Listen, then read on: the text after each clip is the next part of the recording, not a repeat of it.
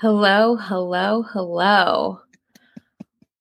Ladies and gentlemen, welcome to another episode of your maybe favorite, but at least within your top 5 favorites podcast, Happy and Holy, with your bestie co-hosts, the love of my life, Wenny. I was like, get on YouTube.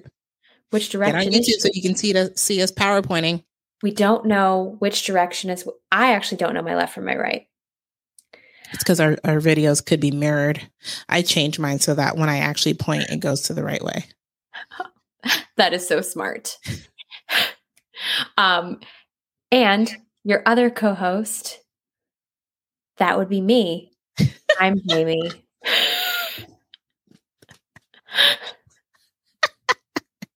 That would be me. Me, the ravishing creature sitting before you. If you're the watching, love of my life, the ravishing creature, the ravishing white passing. So why are we here? Oh, we're here because, in the words of our favorite Bulgarian theologian, Georgian Banov,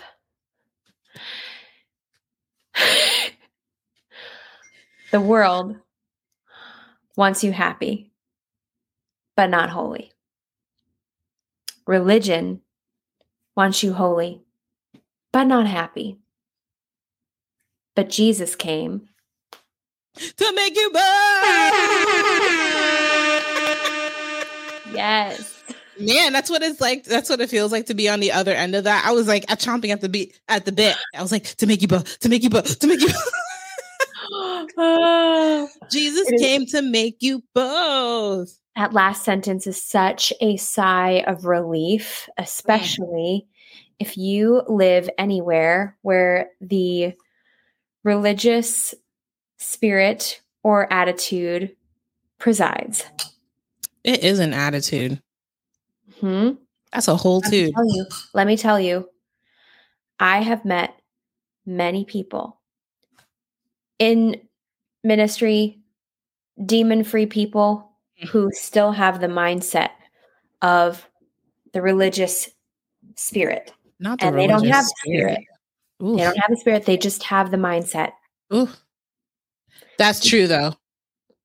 Yeah. It proves if you believe lies, you still aren't free. That's true. It's more than just a spirit. Y'all got to stop putting spirits on everything. Sometimes it's stupidity. Sometimes it's mindsets. Sometimes it is an attitude. Sometimes it's just a mood. It don't got to be a spirit. And regardless of what causes the mood, the mindset, the belief system, at the end of the day, the truth sets you free. Every time. Every time. Every time. The truth will set you free. Yeah, it don't have to be. Because if you put a spirit on everything, okay, this is what immaturity does. When you slap a spirit on everything, then people feel like everything needs to get delivered. And out here being in the South is rough out in these streets. I've seen somebody try to cast a demon out of a baby. And now, come on, common sense in the kingdom. For all you mothers out there, don't let anybody be praying prayers of your baby with spirits that they don't have. You have authority. You're the mama, you're the papa. But yeah, immaturity will make people believe that there's demons in everything. Maybe he's just hungry. Okay. Have you ever been hungry? Have you ever done something that you haven't thought, like, have you ever done something that you didn't think you would do that you did because you're hungry? Sometimes you just need a Snickers. You don't need deliverance. Oof. And sometimes maybe don't be bringing that up because it's not what the Lord is doing or not using you for. That too. Because we want people to stay free. That too. Not just have a little demonic showdown, entertaining. And if we want people to stay free, once again, we need truth. And so there's a certain type of mindset that you need to cast out demons. It's not in the prayer and fasting, because some demons get casted out not through prayer and fasting. And so prayer and fasting is not always the formula. They're helpful, they're supplemental, but it's more about mindset, and mindset is authority. And I mean, we can walk down that road later, but authority matters. Ooh, check that out on the merch website. Check that out under merch on our website. Authority matters. Matters. Pretty soon we'll be wearing our own merch, but authority matters. Period. Yeah. Definitely, you can see that even in the difference between the way the disciples moved when they were under Jesus and using his authority as disciples versus them in Acts. Ooh, I was just thinking that. Oh my gosh. I was like, say it. Friendship soul tie strong. It's strong. It's strong in this one. Mm-hmm. Yeah, hallelujah. I don't even know how we got there, but welcome to the Happy and Holy podcast. We are on Apple Podcasts, Google, Spotify, YouTube, wherever podcasts are listed, we are there. Especially check us out on YouTube. Hello, YouTube family. This is us waving to our YouTube family because they like to see us. Or maybe you're just a YouTuber. I'm a YouTuber. Like, I like to watch. I got YouTube playing in the background right now. I like to just have YouTube going. And so if you're somebody who's like visual, YouTube's pretty cool. If you're somebody who just, you want to listen to us on the go, I also am a podcast junkie when I'm driving. And so we're with you right now on your commute. We're with you right now on your walk. If you're cooking and you just like to listen to podcasts, we're there with you too. We're just here.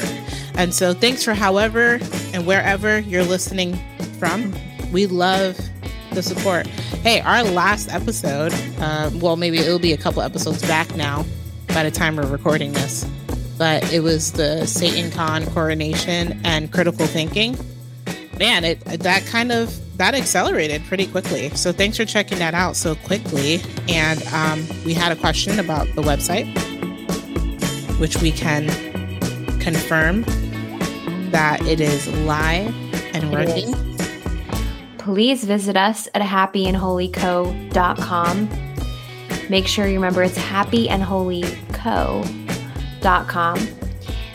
And I can assure you that when you go to that location, you will find our website. Because let me tell you, I worked so hard to get that to work. She did.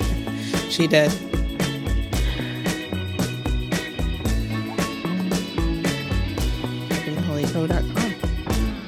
Let's do this thing. All right. Oh, let's do this. Let's do that. And then let's show this.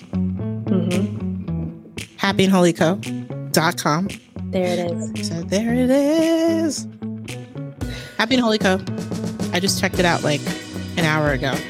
And so share the website with your friends. Jamie did. She worked really hard to be like, yo, we paid for this domain. We want to see it working. Okay. I talked to so many customer service reps, so you can be assured that they helped me figure this out. All of them in somewhere in Eastern Europe were really helping me out. And it worked.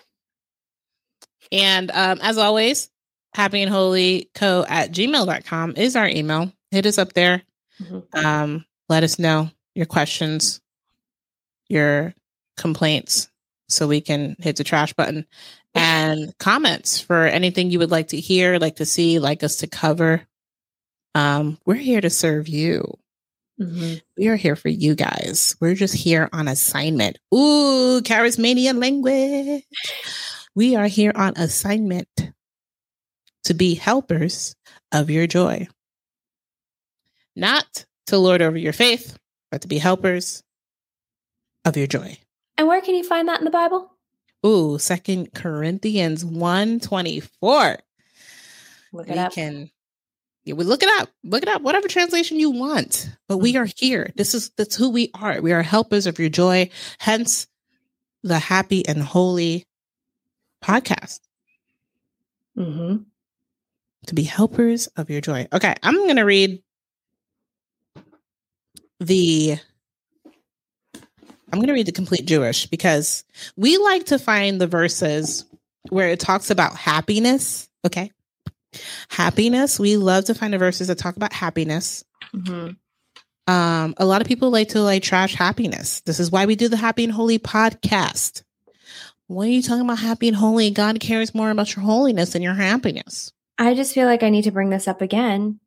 I brought it up. I can't remember what episode I brought this up, but I talked about joy being a humble choice to make in your emotions, and happiness is definitely also humble, because how often do we see people want to be like, oh, get back to work, get to back to basics and get to toiling away at the gospel. The honeymoon's over.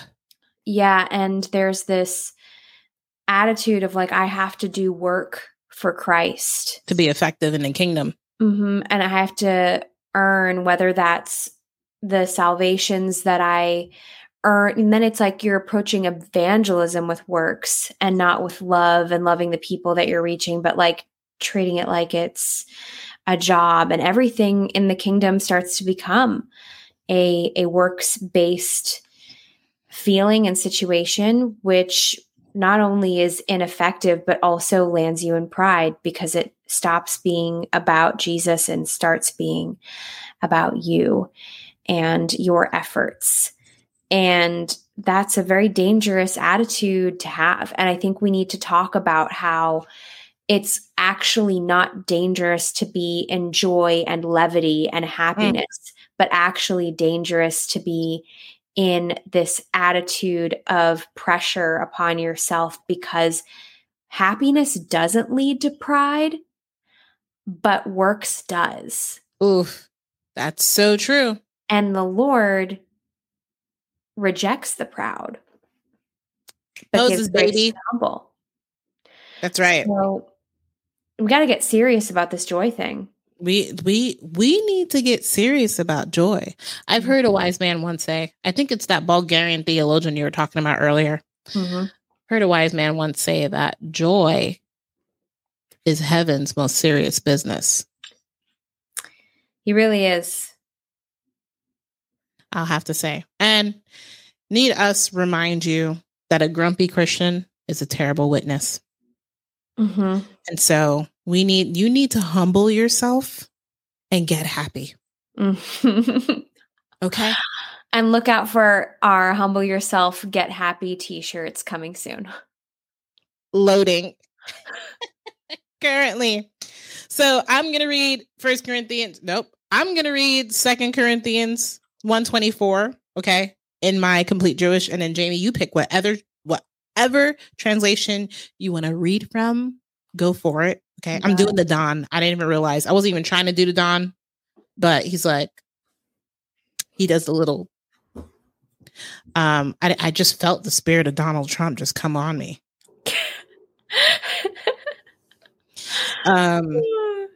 Whatever translation you want to read from, have at thee, but I'll read from the Complete Jewish, and then we'll move on. Okay. Reminding you, we are not here, okay, to tell you what to think, but how to think. Oof. That wasn't in the Bible. That's the word of Lenny. Okay. Yeah.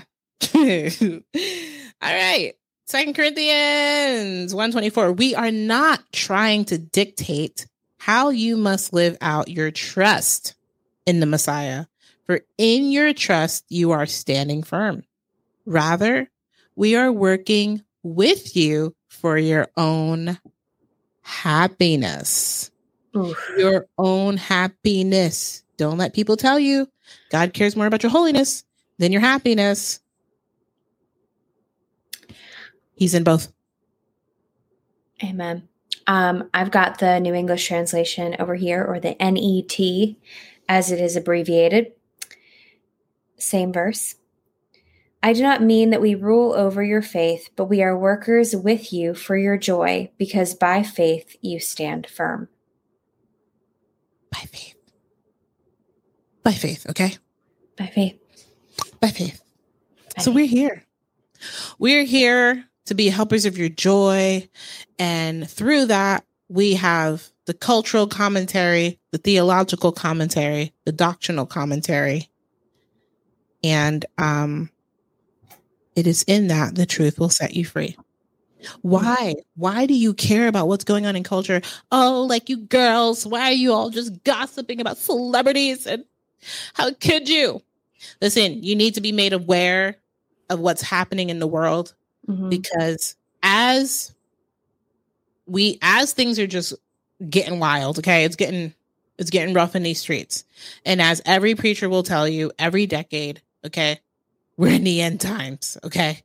There will be wars and rumors of wars. And so in that, y'all must be made aware of everything. As I talked about a couple episodes ago, a wise man once said, and when it's a wise woman, I will give the credit to the wise woman. We are thankful for the wise women in our life. A wise man once said that you gotta preach with the newspaper in one hand, Bible in the other. And it's in the Bible that you can prophesy anything that's in that newspaper. Okay? The Bible is your roadmap. You need to know the current events. We are not doing the world any good by being ostriches and sticking our head in the sand, because we've been giving authority and dominion. And what king who has dominion never travels his land? He will always travel his land. You know why? Because he doesn't travel his land with fear, because he has dominion. That's his kingdom. We are little kings and little priests in the kingdom. When did we get authority? When we given dominion? That would be upon Christ's resurrection and ascension. So post ascension, and then Holy Spirit, probably actually around Pentecost would be the exact timing, if you want to get down to the actual moment where it switched. Come on. Pentecost. The actions that led to it, the actual work getting done, would be the part where Jesus was crucified and then was under the earth for those 3 days, absolutely unloading on the devil, and then being resurrected by the power of the Holy Spirit. And then after chilling on earth for a bit, ascending to the right hand of the Father. And then when he sent the Comforter, that would be what led to that. But really, like the moment of like, oh, now we have authority, that would be Pentecost. That would be Pentecost. That's right. He said, do not leave until you receive power. Power from on high. And that power, whoosh, whoosh, whoosh, fire emoji everywhere. Whoosh. That power came, and we were given dominion. That those who may be wondering, when did we lose dominion? Well, it happened when Adam and Eve did the little deed of handing it over to Satan. Okay. Through the fall, we had lost dominion and had no authority. Jesus, as Jamie so brilliantly eloquated, it was given back to us through Jesus. His death, burial, and resurrection has commissioned us. It's qualified us. It's knighted us. And now it has sent us. So We have authority here as children of God, as co-heirs. Okay. I know some of you guys like to listen to doctrine that puts you down. You like to listen to doctrine that makes you insecure. But we're here to tell you that you've been given dominion and authority. Little kings and little priests. 1 Peter. Did you find it before me? You can read it. I unfortunately the page I have it on. Wait, it's the NIV, and I don't like that version. Let me just switch this up. Oof. Let's do NASB. But you are a chosen people, a royal priesthood, a holy nation, a people for God's own possession, so that you may proclaim the excellencies of him who has called you out of darkness into his marvelous light. Oh my gosh. I love that. I'm going to read the KJV because there's a word in there that I absolutely adore. Wow. But ye. Ooh. Ye. Ye. Scarf.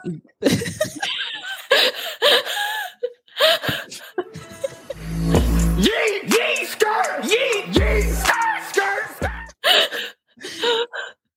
But ye are a chosen generation, a royal priesthood, a holy nation. Okay. A holy nation. Remember, happy, holy. Okay. The next line is a peculiar people. Ooh! We're a peculiar people. Okay. Be weird. Be weird for Jesus. It's so important to be strange. I need you to get serious about this and start dressing a little more different. You know, just a little different. Peculiar by definition is like strange, odd, unusual, peculiar. Some people like to call it special. So I'm just saying, in the King James, okay, and I know y'all in the South love the King James, up in the North too, okay. This isn't an anti-South podcast. We just both happen to live in the South, from the North, in the South. But I'm just saying, y'all love your KJV. You do. But it says we're a peculiar killer. You're a peculiar people, that ye should shew forth. What does shew mean? Like, SHEW? Let's see. Oh, it's an old-fashioned spelling of show. Oh, that's cute. Okay. That ye should shew. Ye should shew forth the praises of whom hath called out of darkness into his marvelous light, which in time past we not a people, but now are a people. Listen to me right now. Those who know Jesus, okay, this only applies to those who have accepted the Lord Jesus Christ as their Lord and Savior, Messiah, your rescuer, your deliverer. For those, this applies to those people. I'm gonna have to find a verse. It says, but now, it says, which in time past you were not a people, but are now. Okay, let's get Pentecostal. Turn to your neighbor and say now. But are now the people of God, which had not obtained mercy, but now you have obtained mercy. So I'm just saying, 1 Peter 2:9 tells you all this beautiful language of just telling you who you are in Jesus now. Okay.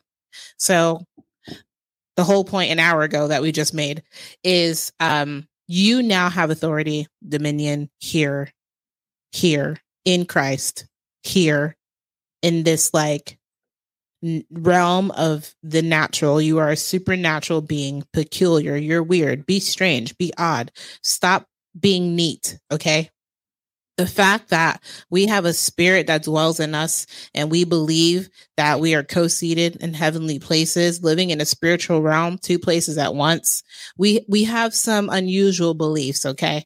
So with our unusual beliefs, we need to be an unusual people. Mm-hmm. It's okay to be strange. Absolutely. Be odd. When everyone else walking around Earth is just in a old Adamic spirit, walking around only in one place at a time, when we're in two places at once, when my ass, which is seated in heavenly places, is looking down at me down here, and I have the option of being present in the seat that is next to Jesus, I should utilize that. And I think this is something that Christians really need to do better and more often.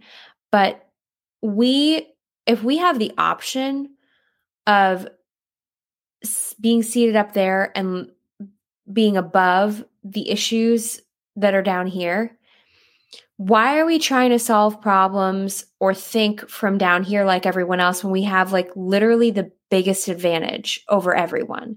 Just get into your spirit and rise up above all this and seat your ass down next to Jesus and talk things over with him and look at things from his perspective, because you can. It's true. It's down, down, up, down, A, B, X, Y, down, down, up, over, right. That's your cheat code in the spirit. All right. We need to get used to stepping into that. We have something that the whole world does not have access to. Okay. There's a reason why we're peculiar people. Holy nation out there. I don't feel holy. Well, you can't worship the Lord in your flesh and your feelings. He said spirit and truth. So get in line with the truth and get in touch with your spirit. How did we even get? We don't usually get this deep in theology. We went straight out the gate into the theological part of our personalities. Oh, we dove in. We dove in. Sorry for those of you that got used to seeing us really pop culture heavy and we're like, I like this podcast. This it's a package deal. It's a package. I know. Got to take it as we are. Jesus likes us that way. There was a point I was going to make about that, but yeah, usually we don't get this deep. Oh, this was my point. Usually we don't get this deep this early, but we were getting tossed in sauce before we hit record. Just praying in spirit. It's not unusual, but we were, hey, we were kind of in it. This is what you do with your bestie. This is true. You get freaky in the spirit. It's what you do. And if you are a first time listener, we do. We freaky deek in the spirit. If you're a first time listener, this is the Happy and Holy podcast. This is our phone call turned podcast where Jamie and I have tried our best to condense our 4 to 5 hour conversation into what we try for, what we aspire for is like a 90-minute podcast. Somehow, every time it always goes 2 hours. We're trying our best. I know some of y'all are like, look, I love y'all, but 2 hours is a little much. I'm sorry. We're sorry. Okay. Sometimes Mans is knocking on my door. Are you still talking to Yes. Yes, I am. My roommate's like, I miss you. And I'm like, I know, I haven't seen you. We just keep missing each other. We know exactly what it is. She knows exactly what's going on. She's like, oh, are you talking to Wendy? Are you talking to Wendy? Yeah. Yes, I am. And people, you probably are wondering, like, how does someone have 4 to 5 hours to just chat with their best friend?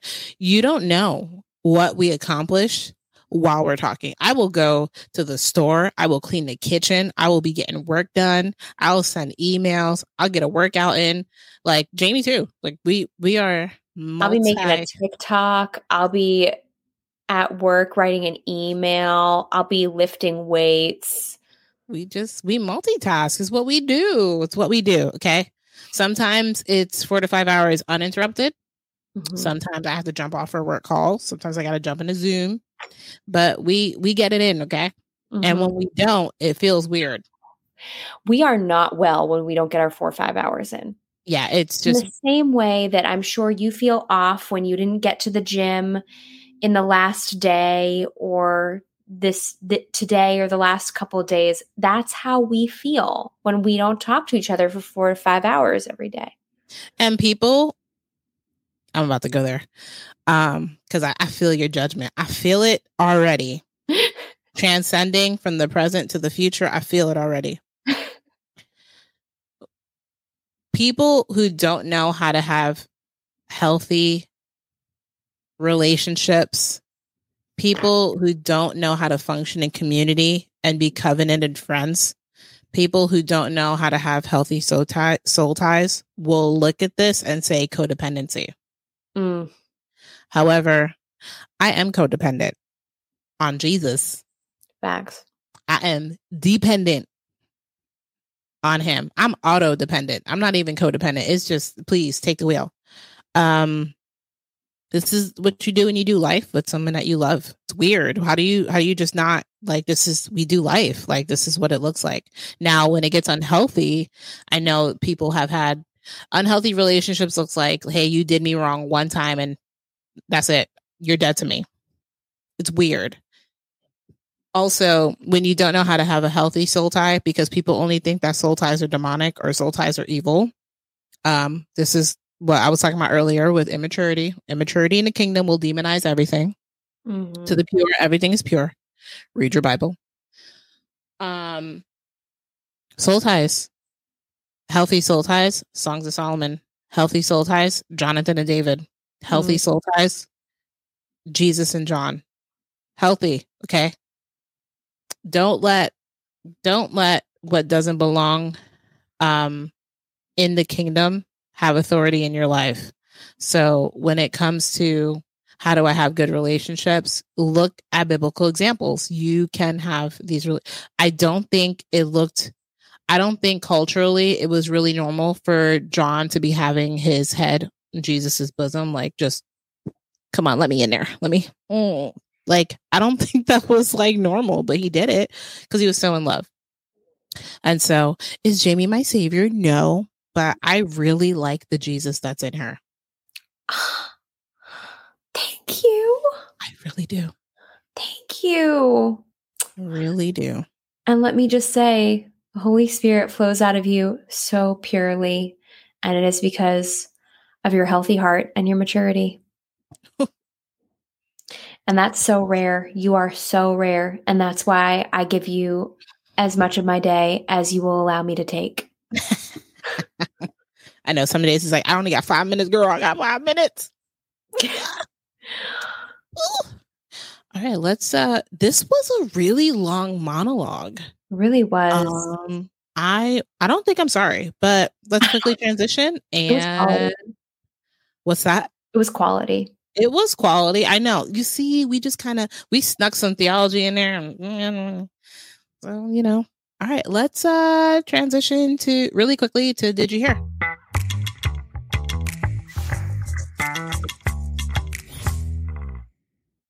All right. Jamie. Yeah. Did you hear? Tell me. Well, Elon Musk has just hired a new CEO. And this is of Tesla? Of Twitter. Of Twitter. Okay. Twitter. Yeah. It was a woman. Okay. As far as we can see, no fuddy-duddy. Like, I mean, I haven't checked, but I didn't see any like pronouns in her bio, like all the stuff. I forget this girl's name. It's like Linda something Latino. But she came from NBC. So, Ooh, I've yeah. worked in NBC, and let me tell you, unpleasant atmosphere spiritually. Yeah, I can't imagine. I mean, I yeah. don't remember what NDAs I've signed, to be honest, right now, but I feel like I'm safe to just say that that studio feels far more nefarious than any other. And I've been to like every TV studio in New York, every network, every major network. And I've always been like, oh, NBC, that's the nefarious one. Yeah, I think NBC was one of the big. Did you see the Out of the Shadows documentary? Yes. Yeah, NBC was one of the big companies in that, like. Well, they're Rockefeller. Yeah, that's what I'm saying. Yeah. That's what I'm saying. So Nefarious. I don't blame you. So Elon Musk has just named a new chief executive of Twitter. Just over 6 months, only 6 months. I feel like he's been like doing this thing for years now, but just over 6 months after his controversial takeover of the social media company. So he hired a woman named Linda Yaccarino, former head of advertising for NBC. So she's going to oversee the business operations because Twitter has not been very profitable in the past couple of years. They've been struggling to make money. I wonder why. But so Linda's going to come in and she's going to hope to turn Twitter over in a profitable surplus. And so I will say that Elon, I think, was already off to a great start. I believe it's 80% of his company he fired. He retained 20%. So all of the influencers who were doing a day in the life of Twitter and were taking naps in the pods and sitting in front of their private chefs. I don't think they're working for them anymore. And so that's what they got going on at Twitter. I am mad that I wasn't working there because naps and private chefs is my dream job. And amazing. Wow. The things that Twitter paid for. Also in news of Twitter, my man Tucker Carlson announced that he was going to be dropping his new show on Twitter, which my boy Matt Walsh, Sweet Daddy Gang, represent. He had just like left YouTube and was like, because YouTube, I'm not gonna lie, y'all are haters, but and you can't demonetize what's already not making money, which is this podcast. And so I'm not afraid to say it. But they had demonetized Matt Walsh for his stances and beliefs on transgenderism, which is a religion. And they demonetized him. So he was like, all right, peace out. I'm going to go to a platform of free speech, which had been Twitter. So now Tucker, Matt Walsh, this is like a whole thing. And Tucker Carlson's like, who had recently gotten fired. I thought he was going to partner with James O'Keefe. Still could happen. Listen, Tucker, you got time. Yeah. So they are going to be dropping bits and people are scared, the AOCs and all that. They're afraid of what he's going to say now that he has a platform that's not going to refrain what he says. Wow. This is going to be fun. Oh, I can't wait. I'm into it. Tucker, I think, made a really wise decision. I mean, it was against his will, right? That he was like kind of let go from Fox. But go partner with Twitter because you want to be where the money's at. And you know where the money's not? With Fox News. It's not in cable television. It's not in cable television. I think, big key, you can see who's advertising. Majority of advertisements on all cable networks are pharmaceuticals. Praise the Lamb. No one's paying for that ad space. That's it. Why? Because it doesn't work. Why? Because no one's watching. Expose them. No one cares. No one cares. No one cares. Oh my gosh. No one You cares. don't have any good TV shows on. No one cares. No one, y'all haven't had relevant TV shows since maybe 2018. Maybe. I was don't going know to the say last time. 2004, but whatever.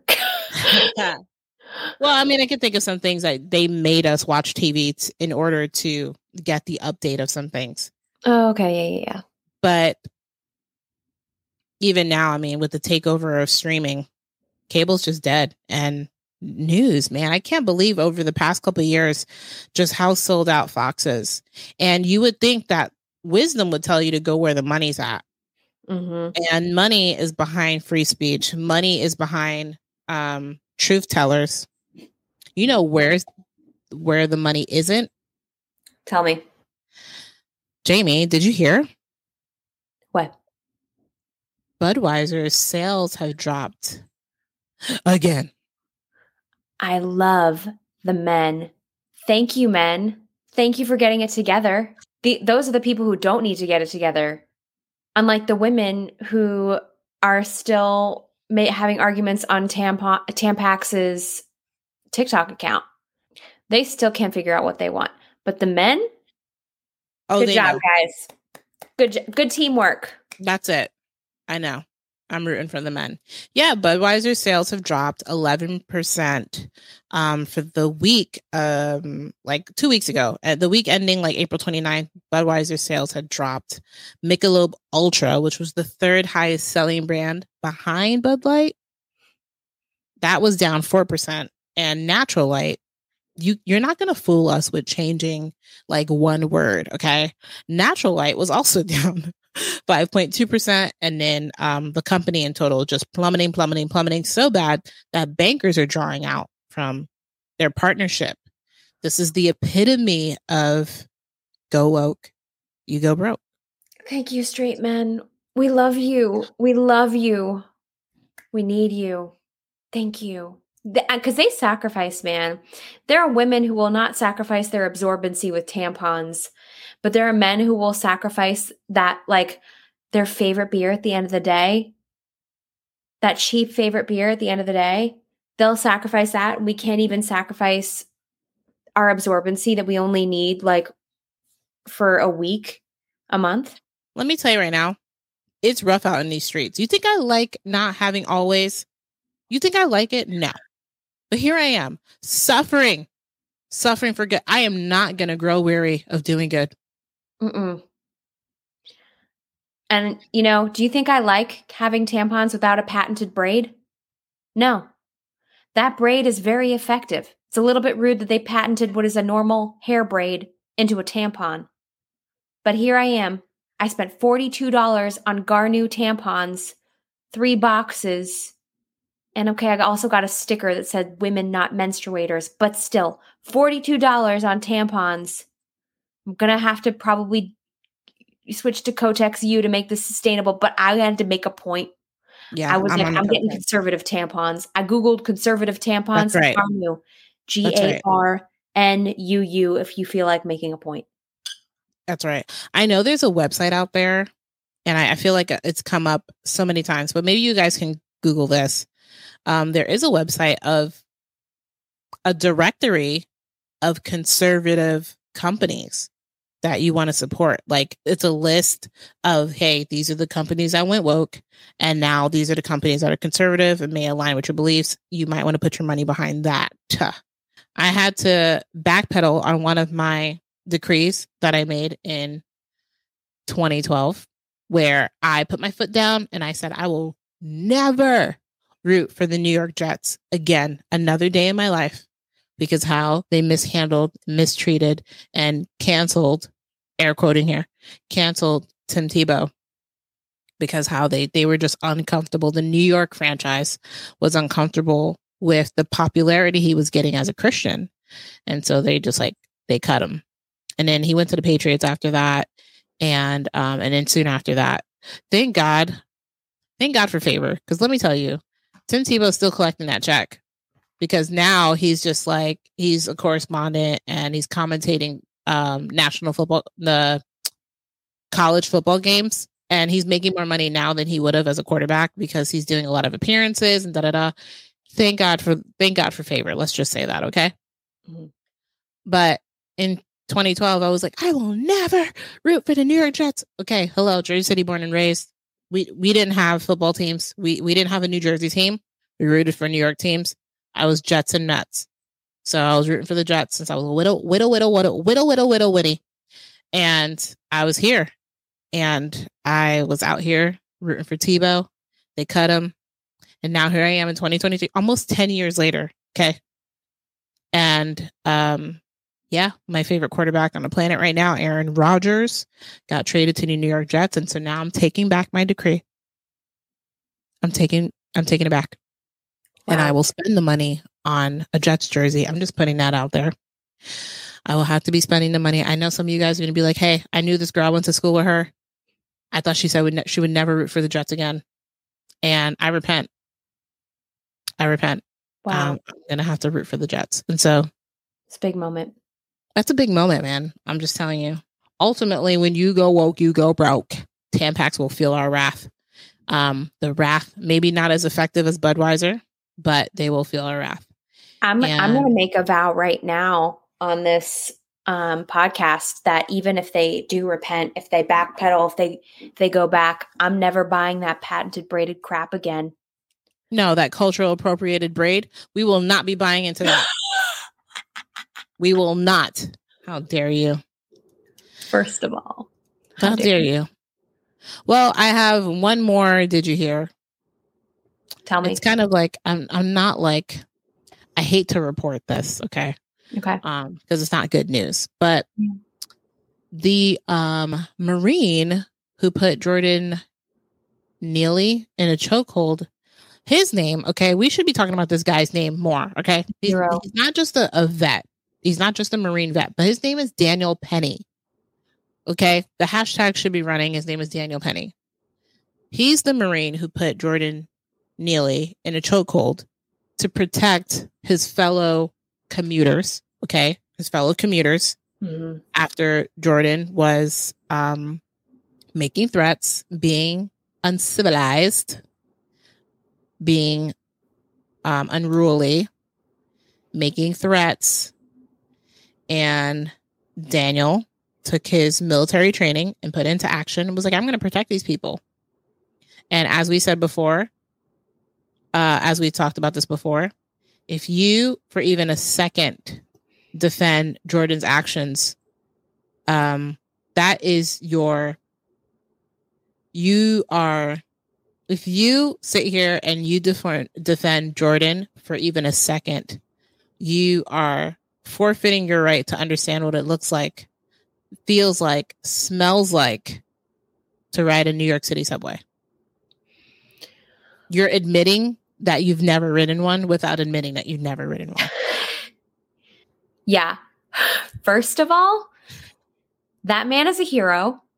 Yes. He needs a medal, not handcuffs.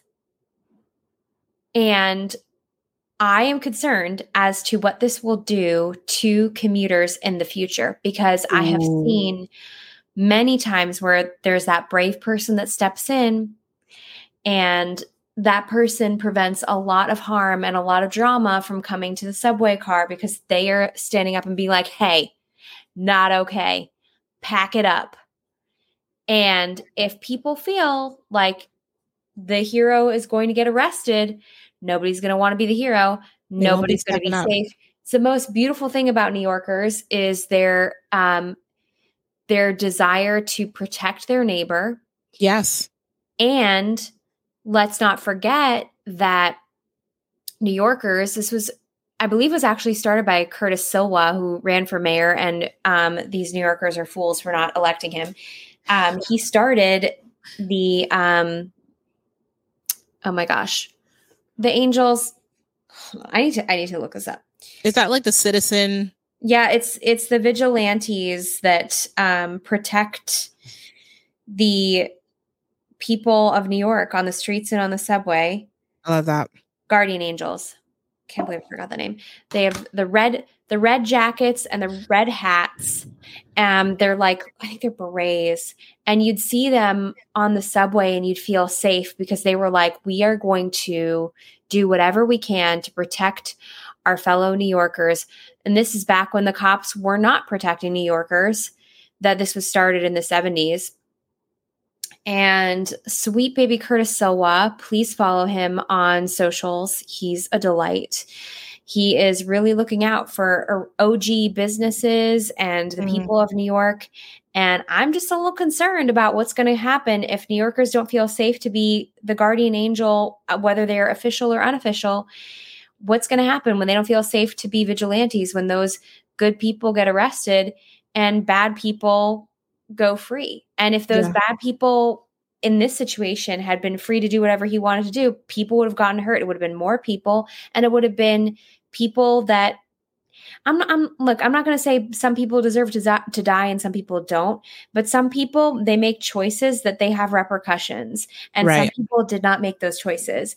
And this man made choices that would actually cause some dangerous things to happen in his life, including death, whereas the other people in that subway car probably didn't make choices that would lead them to be, I don't know, arrested 44 times. Oh, yeah. Yeah. He recently pleaded guilty for assaulting a 67-year-old woman in 2021. I think he also recently had hurt like a young girl. I think she was like, I think she was like 7. Like that could be, yeah. I mean, this guy hurt her. How? He's like a war criminal. I don't know if they disclose how he hurt her, but the idea, and this guy, he was like only like in his 30s. And, the example that we gave before is that like, if a burglar was to walk into a 7-Eleven, especially if you're in Texas, if you were walking into a 7-Eleven in Texas, let me make it more Texas related. If you were to walk into a Buc-ee's, a burglar was to walk into a Buc-ee's and pulled out a gun and tried to rob the cashier, best believe there will be a Texan there who is armed and ready. And if you want to have the shootout, or if somebody wants to take out the burglar before the burglar takes somebody out, and a Texan shoots that person and that person unfortunately dies, it was unfortunate, but it was not a mistake. And it's definitely not involuntary manslaughter, as Daniel Penny is about to be charged with. And so obviously there are things that are justice system. There are things, obviously the justice system of this country is just bored. Okay. You don't have enough to do. Because for you to go after this man, especially after like you guys have had months, years, decades of going after Donald Trump, which is a whole nother topic for a whole nother day. But you guys are clearly bored. You're bored. Instead of writing new laws to protect people, you're bored. Y'all need things to do. Go write new laws to protect this country. That's an excellent point. I feel like so many politicians are trying to make laws about stuff on the ground that we already have laws about, when we don't have laws to protect us in the new space, which would be AI or the social media space. All that is new frontier that has no rules. Yes. Yeah. That's where we need you. That's where we need you. And need I remind you, onlookers, on listeners, I don't know, maybe you got here because you saw the graphic and you thought, these people seem pretty chill. Let me check out their podcast. I don't know where you are in your faith. Okay. Those who are listening, but, a pro tip when it comes to social justice without the gospel is not justice. God is justice. He is righteousness. And in his kingdom, he establishes that righteousness. You can't have social justice without God. And that's what a lot of people are trying to, they're trying to rule this land.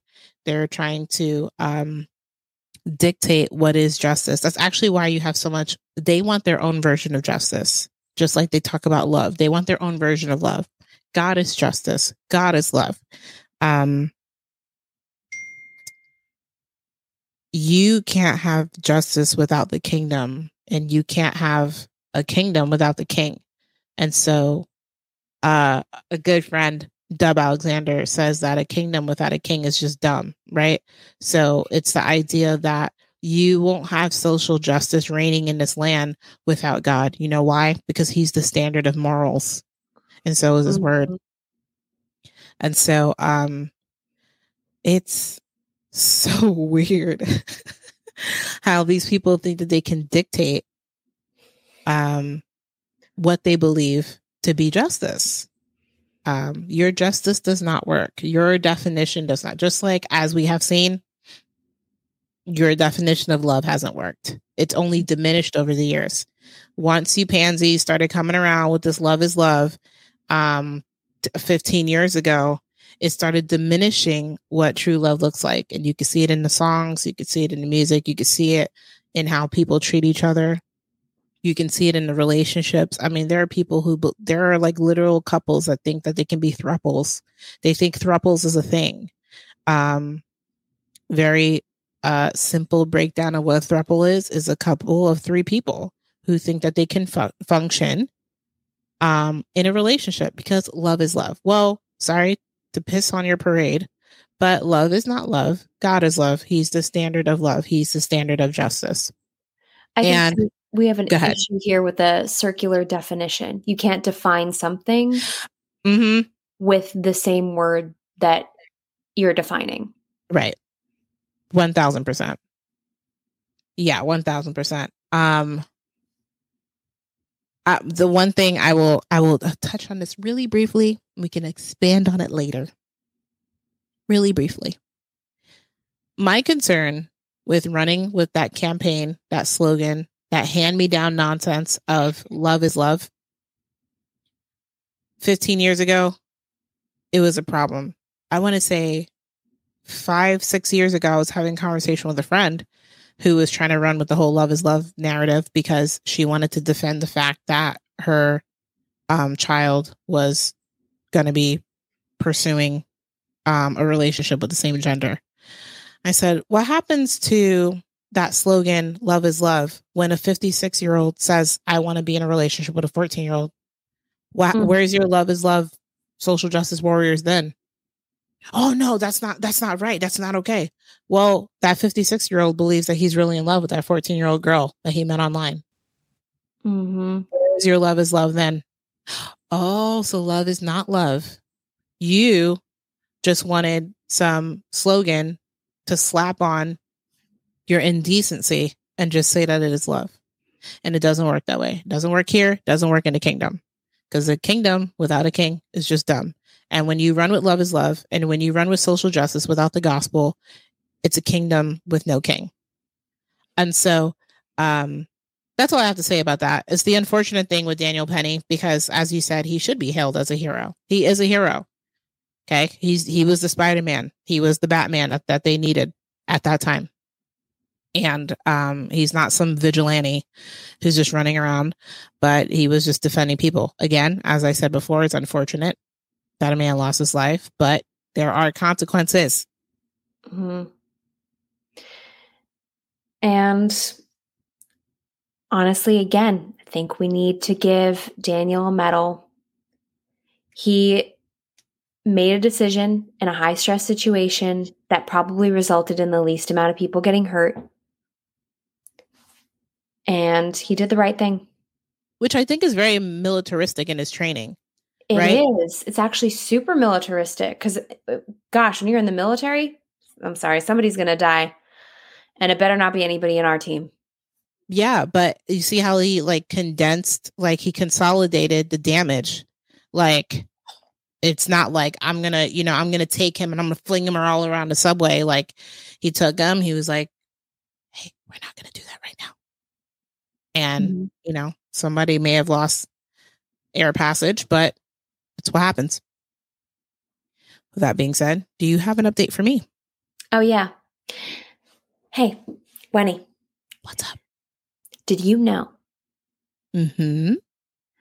that Lou Engle is at present on the 7th day of his Israel fast? The 7th day? Mm-hmm. In 7 minutes. So quickly. It'll be the 8th day, but right now it's the 7th day of the fast he's doing for Israel. And Mike Bickle is in on it too. It's been putting out He's some in on it content too. about the intercession that they're doing for Israel. And they're going till the 28th. But right now, at present, 7 days in, Lou Engle has not eaten. Oof. Oh, this just keeps getting better and better. I know. It's amazing. Man, I wonder what the fruit that's gonna come out of that. I feel like things shift when Louis goes on his little fast. So Things shift for sure. I mean, they are fasting and praying for Israel, and Israel's really crazy right now. Have you heard about like the rockets and all that stuff going on? Gaza, things are going crazy. So it's about the appointed time that they chose to fast. So I don't know what coincidence looks like. There's no coincidence in the kingdom, but I don't know what it looks like. The parallel of them choosing to fast, and things have gotten intense in Israel. Mm-hmm. That's pretty wild. Do you happen to know when things started to get intense? No, but I only started hearing within the past week. Like I started getting the whole pray for Israel type things, and Well, for this whole past week that you've been hearing about this, these 7 days, Lou Engle has not been eating. So you see, I don't know. I mean, if something does start changing, we're gonna have to tell Louis to eat, because if it started around the same time, we're gonna need him to eat.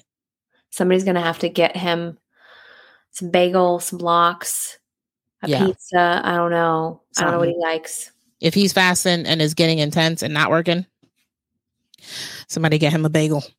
Clearly the hunger strike isn't working. No. But we'll see. He's got 21 days left. So yeah, he's going through the 28th. So it looks like there was 21 days that they set out. So got about 2 weeks left. Okay. Wow. 14 days. Mm-hmm. All right. Well, Louis, praying for you. Best of luck on your fast, Louis. I know. Jesus said, my Father's business is my food. With that, let's transition.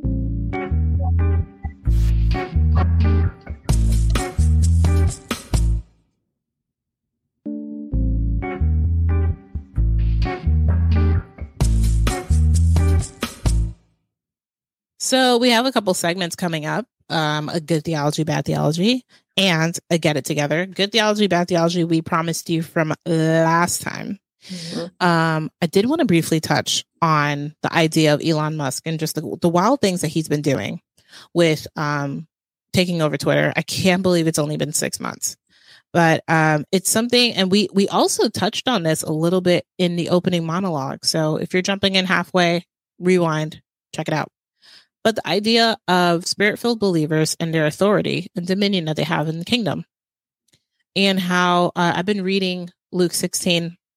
And I know I was like telling you that I want to expand on this more with the Lord. I want to do a deep dive. But the parable of the dishonest manager, mm-hmm. and how Jesus used that as a example of how the Lord will move through the secular world and do something, because if his kids aren't going to do it, he's like, I'm going to find someone who will. And it's crazy because like Jesus intentionally used the word, like he used dishonest. Like, I mean, I'm sure he has a lot of adjectives, but let me legitimize this by getting in the word and pull up the verse. I'm on my phone because, we're in 2023, but the, tangible word is also good too. For kicks and giggles, we're going to go digital. In the King James, the parable is called the unjust steward. Dun, dun, dun, dun, dun, dun, dun, dun, dun. So, okay, this is so crazy. So Luke 16, verse 8, it says, and the employer of this dishonest manager applauded him for acting so shrewdly. For the worldly have more shekel, and that's SEKHEL. And that word means common sense. So says the worldly have more common sense than those who have received the light in dealing with their own kind of people. Now I say to you this, use worldly wealth to make friends for yourself so that when it gives out, you may be welcomed into the eternal home. Someone who is trustworthy in a small matter is also trustworthy in large ones, and someone who's dishonest in a small matter is also dishonest in large ones. So if you haven't been trustworthy in handling worldly wealth, who is going to trust you with the real thing? And if you haven't been trustworthy with what belongs to someone else, who will give you what ought to belong to you? And I can't help but think about people like Elon Musk in this context, because here's Elon Musk, who, as far as we know, okay, he's not a believer. You know, even some people judge whether or not he's system.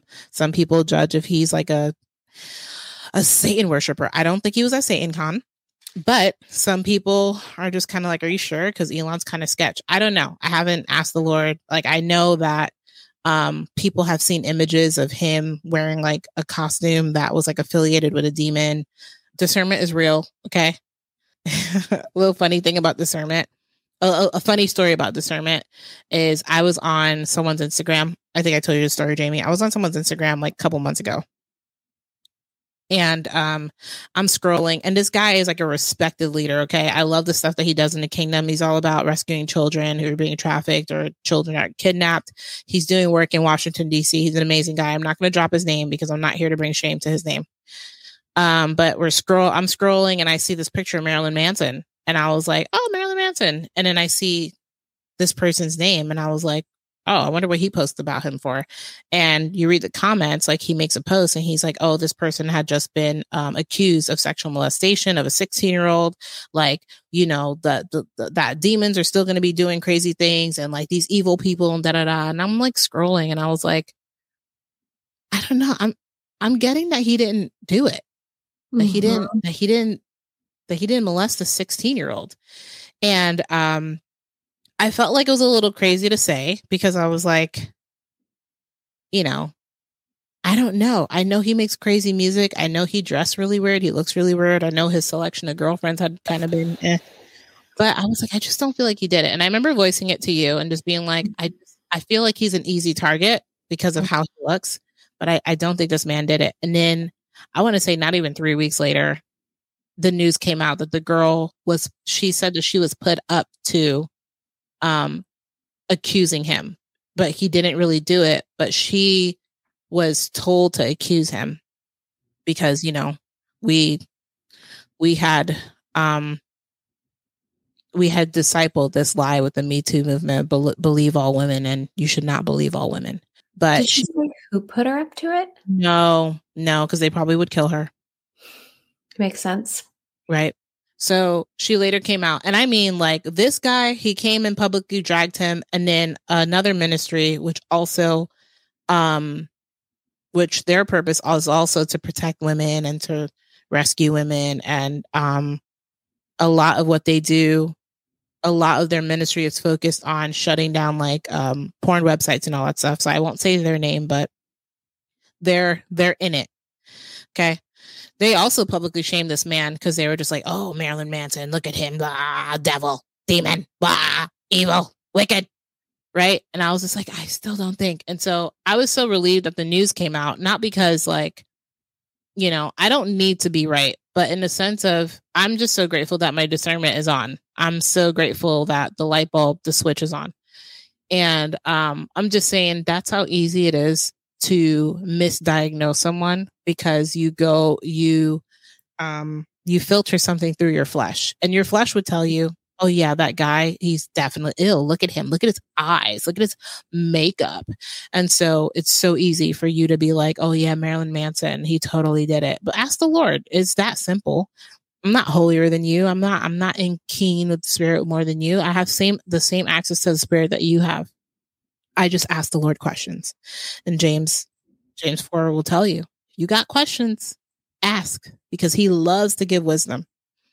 And so I say all that to say is that I know that people are just like, oh, Elon, I think he's a demon. I don't know that, but I as far as we know, I think he acknowledges God, but obviously he's not like living for him. He's not spirit filled, all this stuff. It's interesting to see how the Lord has used him these past 6 months, used him and his wealth, right? In light of Luke 16. And so I guess this is kind of open-ended because, like I said, I have not fully processed this with the Lord. People love to use process. Pentecostals love to use process. And I haven't processed this with the Lord in entirety. But I think the Lord is doing something through the unjust. It's very humbling to say. Because like here we are, we're ready. And we say that like, use me, Lord, until he asks us to do something uncomfortable. And then we back off of our Isaiah 6:8. And all of a sudden we're not saying send me. We're saying pick someone else. And the Lord is going to move through his people. And if he has to use an ass, as he has in the Bible, if he has to use an ass, he will use an ass. And if he has to use an unjust steward, as it says in the KJV, he will use an unjust steward. And so seeing people, man, I can't believe so many people were just like riding the coattails of Elon. Sean Foyt was like one of the main people, was just like, oh my God, Elon! Like when he bought Twitter, they're like, oh my God. But like, come on, man. Like spirit-filled believers should be like the first one. We should be in it. We should be the ones with the wealth who are buying social media platforms. Like Elon moved and did something because he was tired of there not being equal access to truth. I'm just wondering why in a world where we have spirit-filled believers, people who hear the Lord so well, are we so small-minded about ourselves, God, and the way God would use us? Yes. And in that, being limited to places where we do not have influence and where the kingdom does not have influence. And if our call is to bring the kingdom to earth, why are we not doing that, using our authority and going into spaces and owning things? And that's what the enemy is really afraid of, is Christians owning things. When we own things, we have authority over them. When we have authority, the devil, his demons, they lose authority. And I think there are a lot of Christians, and it's because of the bad doctrine in the church. Yes. Like, oh, like I need to be humble and not be seeking wealthy, to have wealth, or to be the boss, or to do something. Like so many Christians, the majority of them who I talk to are like, they used to have big dreams and they're like, oh, I'm just so happy with just the Lord and this little dream. I'm like, you may be, but the Lord is not pleased with that, because what you chose is actually something that puts you in a place where you don't need to develop faith in God. Yes. You don't need to stretch your faith in him to live the life that you're so satisfied with and that you think is so humble. Oh, yeah. But maybe you need to humble yourself and get over yourself and realize that despite the fact that you are in and of yourself undeserving of the call God has placed in your life, let that take a back seat, because actually you limiting yourself because of what you think you deserve is pride. Once again, we come up against pride when we are not in joy, when we are not in receiving mode. Pride prohibits us from receiving. When we are not in receiving mode, we are in pride. Yes. Because we're only allowing God to bless us to the level that we feel like we deserve it. Yeah. Remember, Peter stopped Jesus from washing his feet. Mm-hmm. Oof, that's good. That's good. I know my left from my right real well. Um, and anyone who drives with me knows that.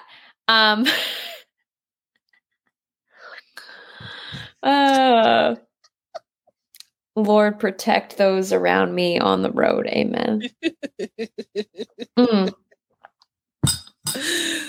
That's amazing. But I mean, we need to talk about this.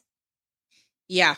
If we are not receiving and walking out the call, when we make our lives small, it's pride. Makes it about us. Yeah.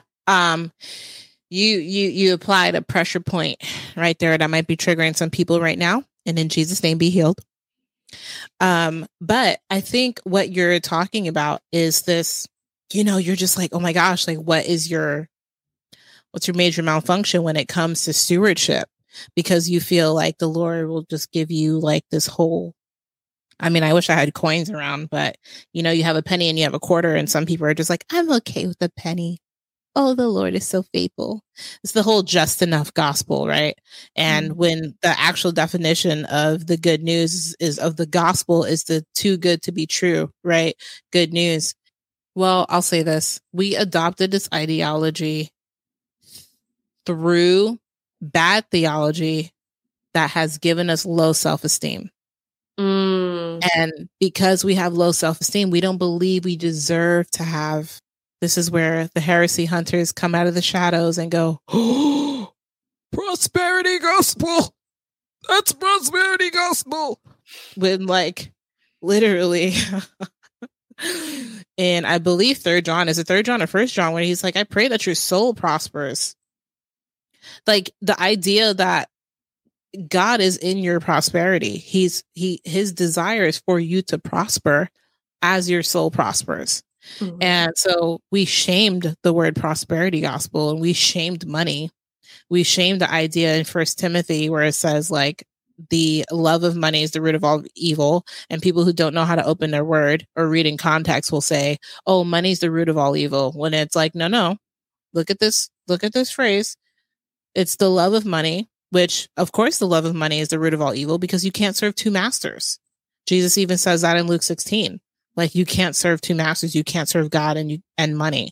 And money is more than just money. It's mammon.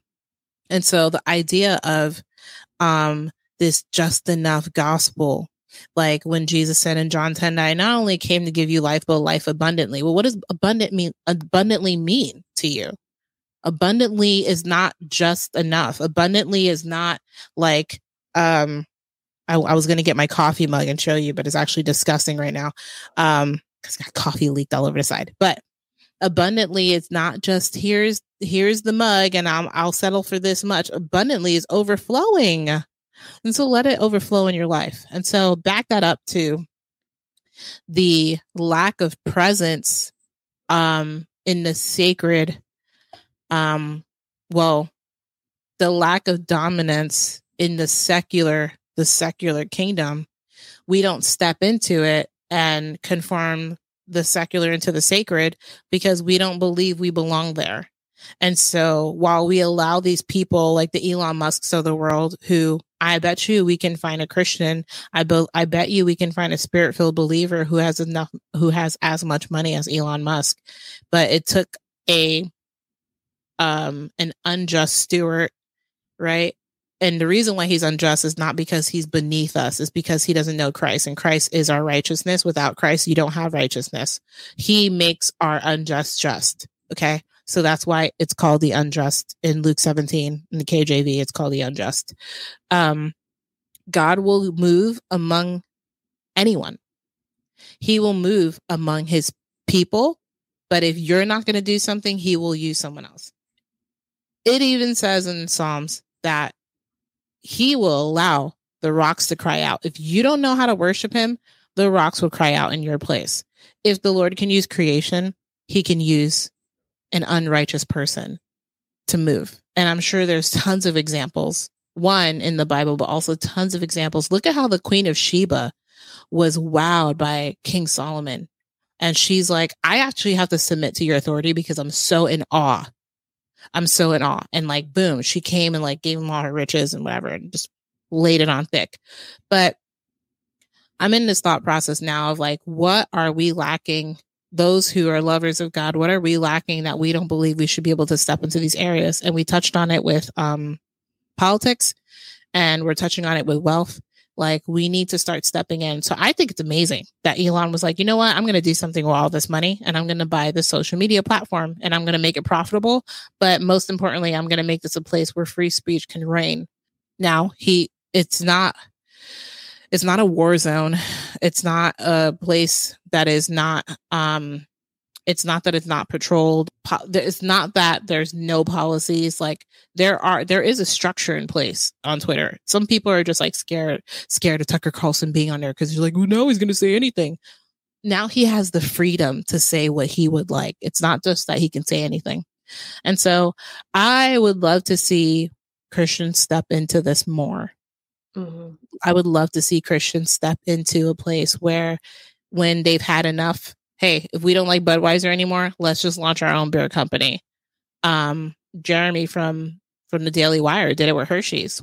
Every time he gets pissed at a woke company, he launches a conservative one. And where are the spirit-filled believers who will do that and can do that? Mm-hmm. And there should be people who are doing that with even more creativity than people who are either A, not spirit-filled believers, or B, maybe they're believers, but they aren't listening to the Lord. Think about the access we have to creativity. I say it once again, my ass, which is seated in heavenly places. I'm going to turn to Jesus and I'm going to say, what should we do about this? What should it look like? What's the strategy? And I'm going to get something amazing and out of this world.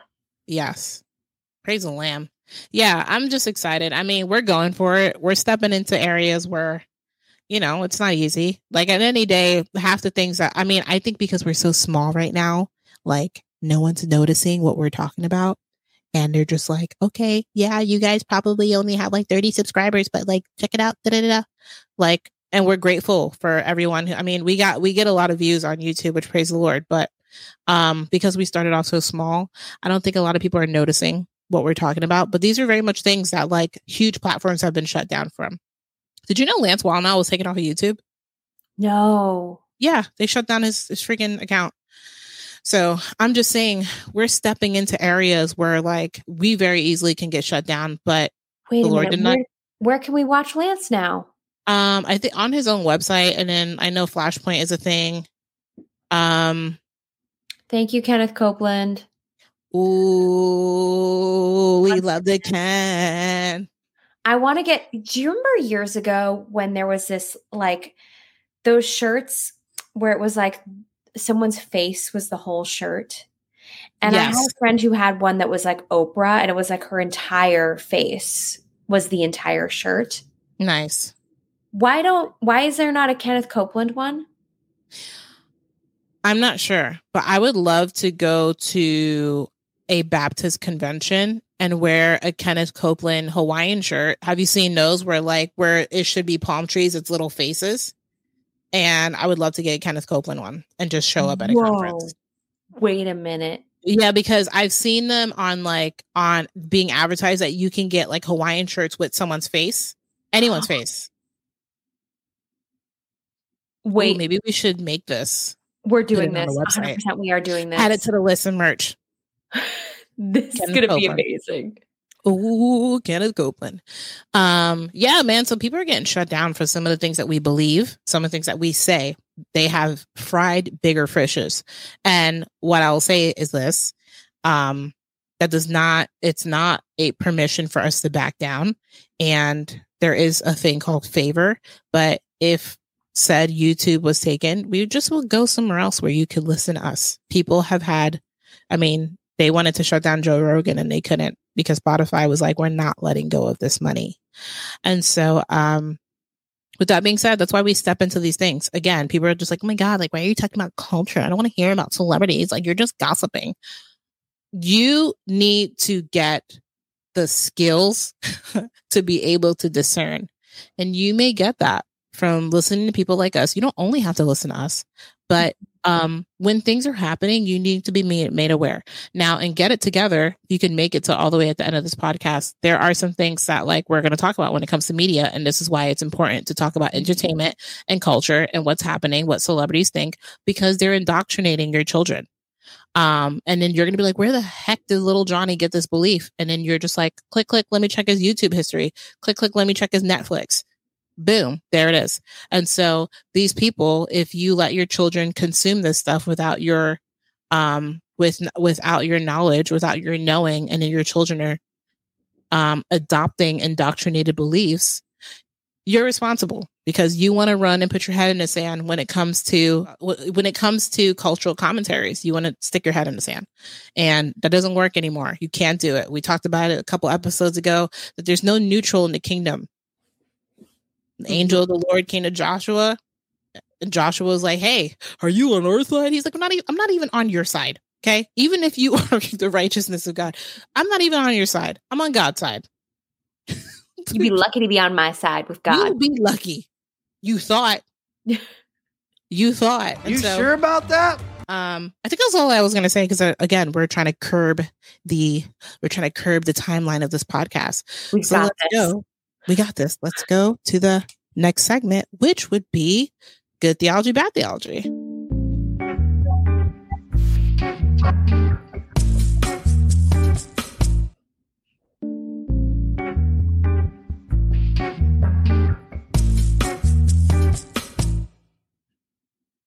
All right, so we're trying to really quick hit on this whole thing with Hosea, because I was in a church service. I'm not going to say what church, but I was in a church service where I heard, Jamie, I had heard the worst rendition on the book of Hosea I have ever heard since coming to the Lord. Wow. Tell me about it. I think it was even worse than the Hosea movie. I was so hyped for the Hosea movie. Remember Sean Austin? 2012, dude. It was called Amazing Love, the story of Hosea. Yeah, I was just like, I mean, the preacher man was just talking about Hosea. Of course, I had to whip out the physical word for this one. He was talking about Hosea, and he was just like, oh, God, just when people focus so much on the fact that she was a prostitute. And listen, like, this guy had a story, and it was a great story about how the Lord had just redeemed his upbringing and his, like, how he came to this earth. I mean, his mother was a woman of the streets, and I think he connected to this Hosea story because of Gomer, and I appreciate that. But we cannot limit the word to just our point of view. Mm-hmm. And you most certainly will not and cannot limit your understanding of the word to your life experience. Oof, yeah. You cannot and will not. And so I just feel like if you limit the word to your life experience or to what it's like speaking into a situation you know about, do you really think you're going to land in truth? Because no. if you don't know truth from your own experience, then how would you know truth from reading through your experience into the word? Yeah. You're so right. So the book of Hosea starts off, and the complete Jewish, which is what I physically have, is all up in it. Okay. So it straight up says, like, he tells Hosea, like, go marry a whore and have children with this whore, for the land is engaged in flagrant whoring away. I mean, the word is like in here like 4 times, whoring away from Adonai, from the Lord. And basically the Lord's like, yo, Hosea, Israel has been really unfaithful. And what I'm going to have you do is marry a woman of the streets to show Israel that they're like this woman, and show them their whoring, show them how they prostitute their love out, show them that they have been unfaithful to me. And so Hosea, as a prophet, did that, because he's like, I'm going to be obedient to God. That's what prophets do, through obedience. So his 3 kids not my people, or no mercy, or not my people, and no pity, and then the first kid being Jezreel.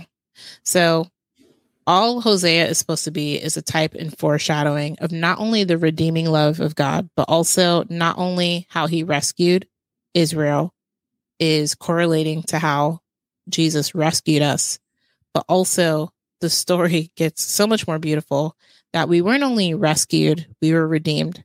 Jesus not only came to save us, but he also came to marry us. And I will walk us into that. So Hosea, obviously being the type and foreshadow of Jesus, a righteous man, moved in obedience, right? He was first commanded by God to marry a prostitute, a whore, sex worker, call girl, all the things, right? And I think the Lord intentionally wanted to use something that was offensive, like just the language. Like, you need to get in there. You need to understand it, because I need Israel to see that they're just like this woman. And so she's unfaithful. Then in Hosea 3, the Lord's like, go again. Love this woman who's loved by another man, in relations with another man. At this point, she's already an adulteress. And even though the Lord, he loves Israel. I mean, Jesus is so faithful, so faithful. So it's just a Holy Spirit analogy of what the Lord looks like, and how the Lord moves in his redeeming qualities, his rescuing qualities of who he is.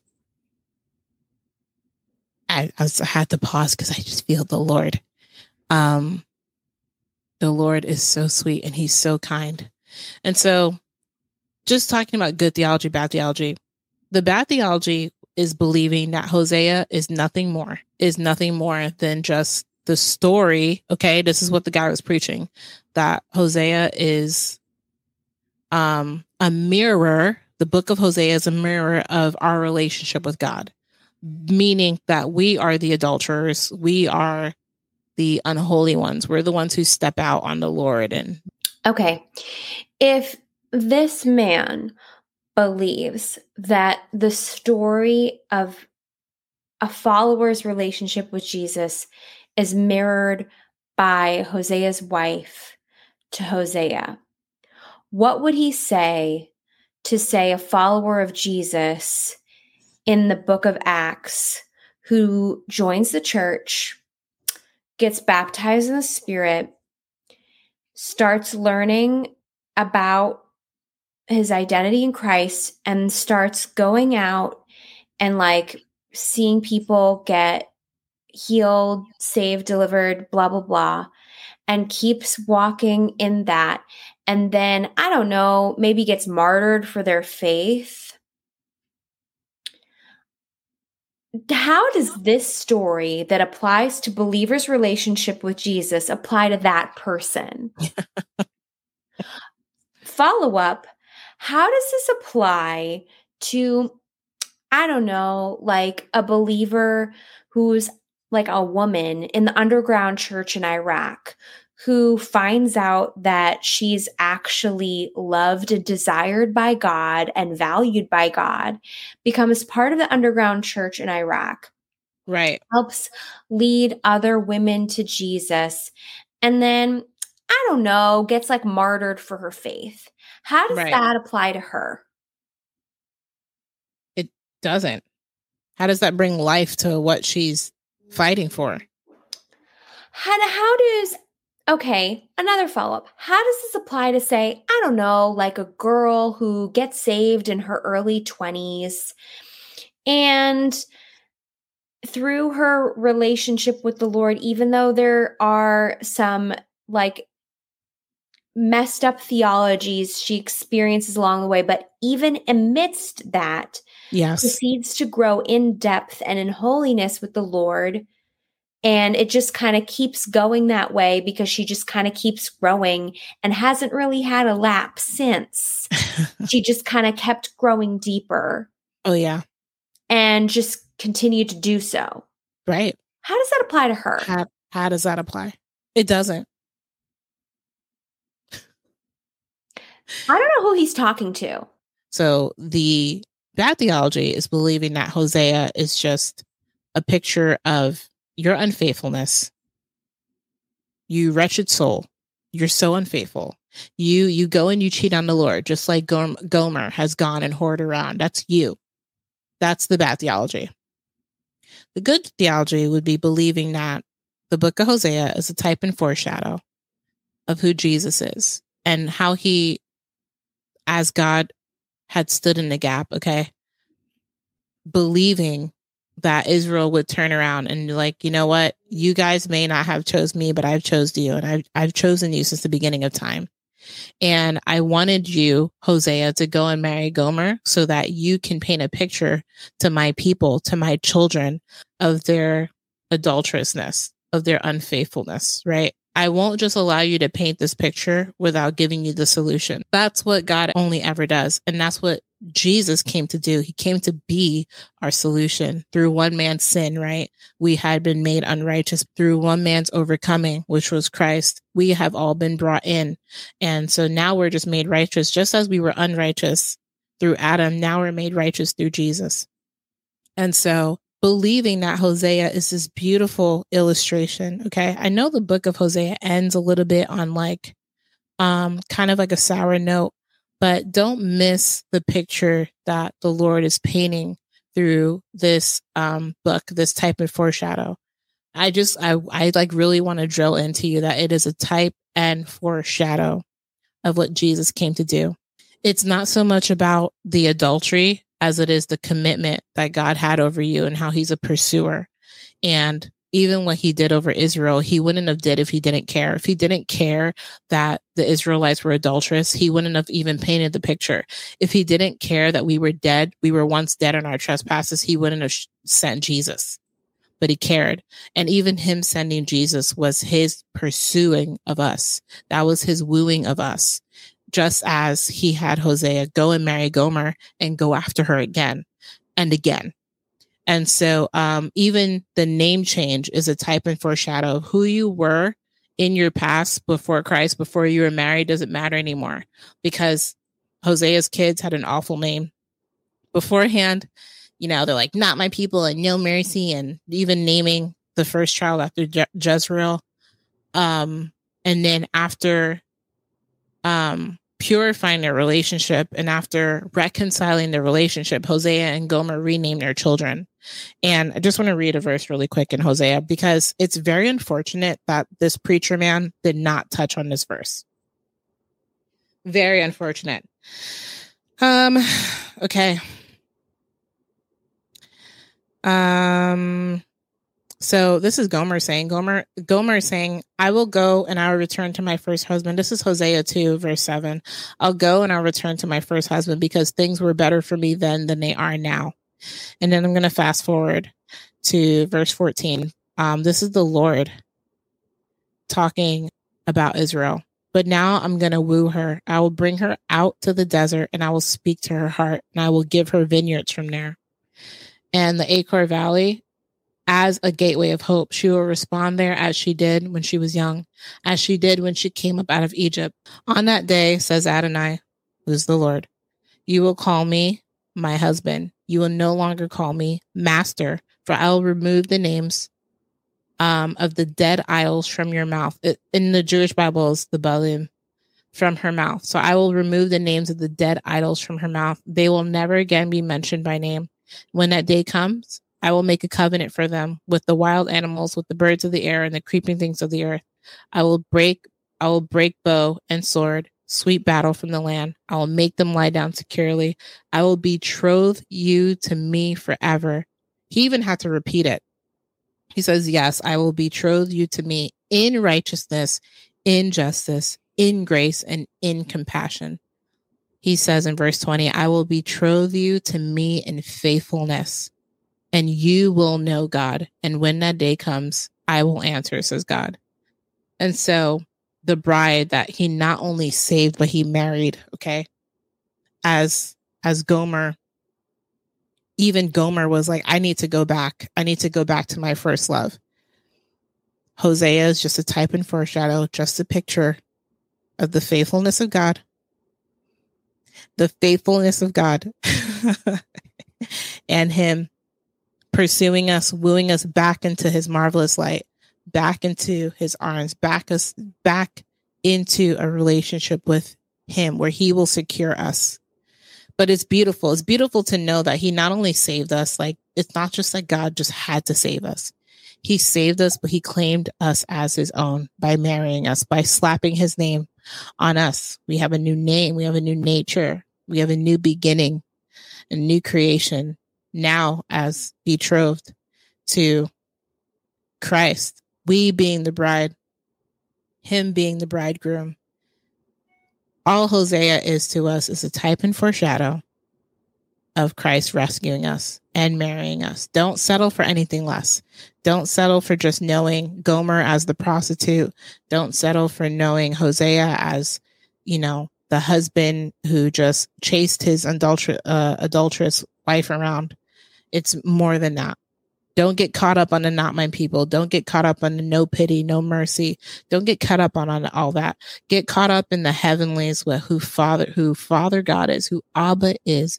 Get caught up in the heavenlies with who Abba is and who Christ is as your bridegroom. Get caught up in the heavenlies with who you are as the bride, the children of Israel. Go ahead. I think too, Israel's story of going back and forth to God, Israel really, as a people, did not know God, have intimacy with God. And so it's easy when you don't have intimacy with someone, you're not receiving love from them, to not be close to them, to not trust them, and to go off and find other people in a relationship. But just because Israel did that, that doesn't really reflect on a believer, because believers, from the moment they're saved, have the fullness of God dwelling inside of them. Yeah. They have access to That's good. The Spirit of Jesus at all times. Israel's story is not a believer story. Israel did not want intimacy with God. That's why they sent Moses. They sent Joshua. Yeah. They didn't want to be talking to God. Yeah. They wanted that distance. You as a believer, you don't get to have distance. You don't have that choice, because when you allow Jesus into your heart, you got all of him inside of your being. That's right. So Israel's story, your story, I'm sorry, I don't see the connection. It's not working.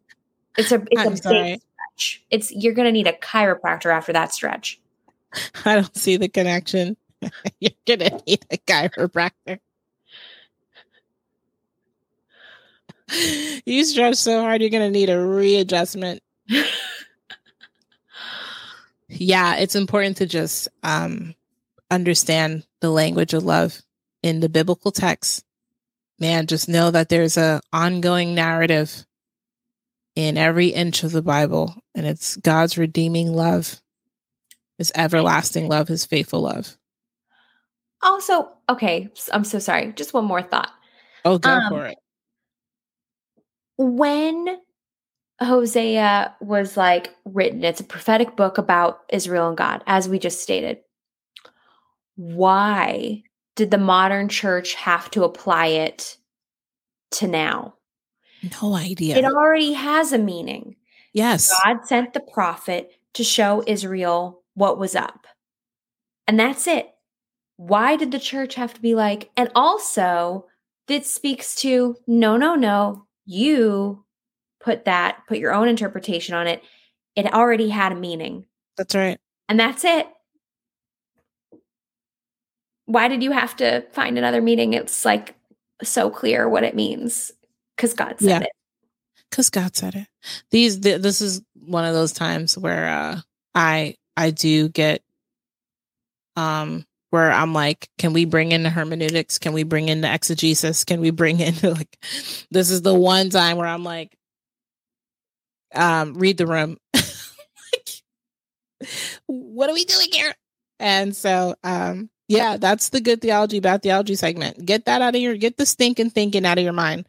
But the book of Hosea is nothing less than the beautifully illustrated picture of God's redeeming love, showing you that what he did for them, he will do for us through Christ. Let that be a type and foreshadow of not only God rescuing you, but marrying you, claiming you as his very own. The bridegroom came through our dead trespasses, through our unfaithfulness. He came, and even though we were faithless, it says in 1 Timothy, when we are faithless, he is faithful.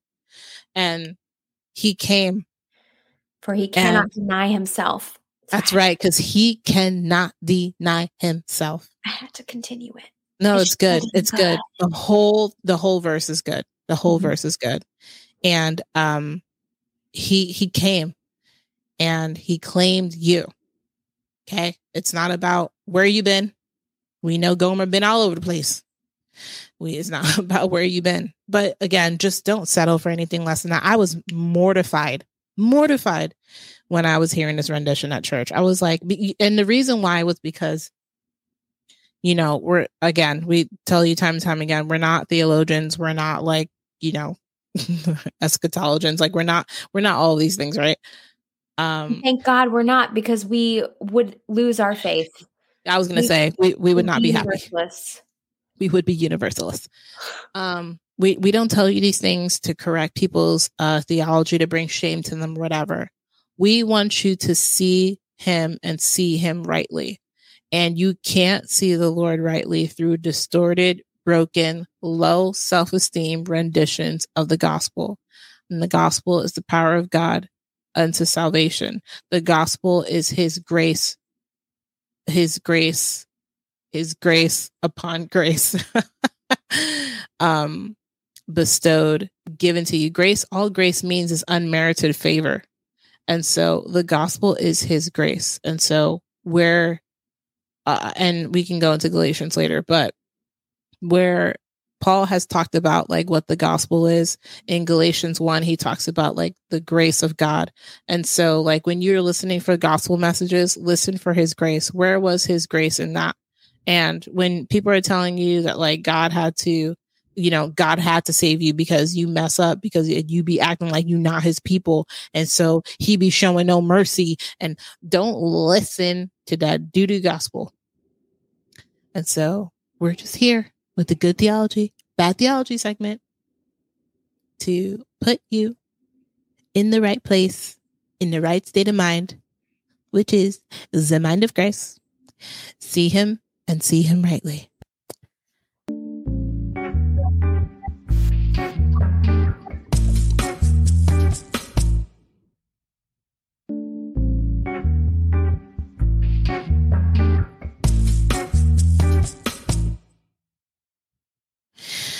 All right, so kind of have a little, maybe this will be like a unison get it together, okay? Okay. I stumbled across this video over the week on the interweb of this interesting conversation on a talk show, which I'm hoping we're done with this season soon of like daytime television because no one's watching it. Well, I come across this video. Tamara, it has to be Tamara because Tia is not on daytime television. Tamara's popping off. She would not. Is Tia, is she remarried or is she just still rocking a divorce? I'm not sure. But because Tamara's married. Yeah. She is. I know Tia, during COVID, actually, she was like irreconcilable differences. Oof. Yeah. Make marriages great again. So is Tamara. What's that? I'm trying. It's just the whole married part that I have to get started on. Let's get to that part first. The subject was about our beloved iconic duo from the 90s. Mm-hmm.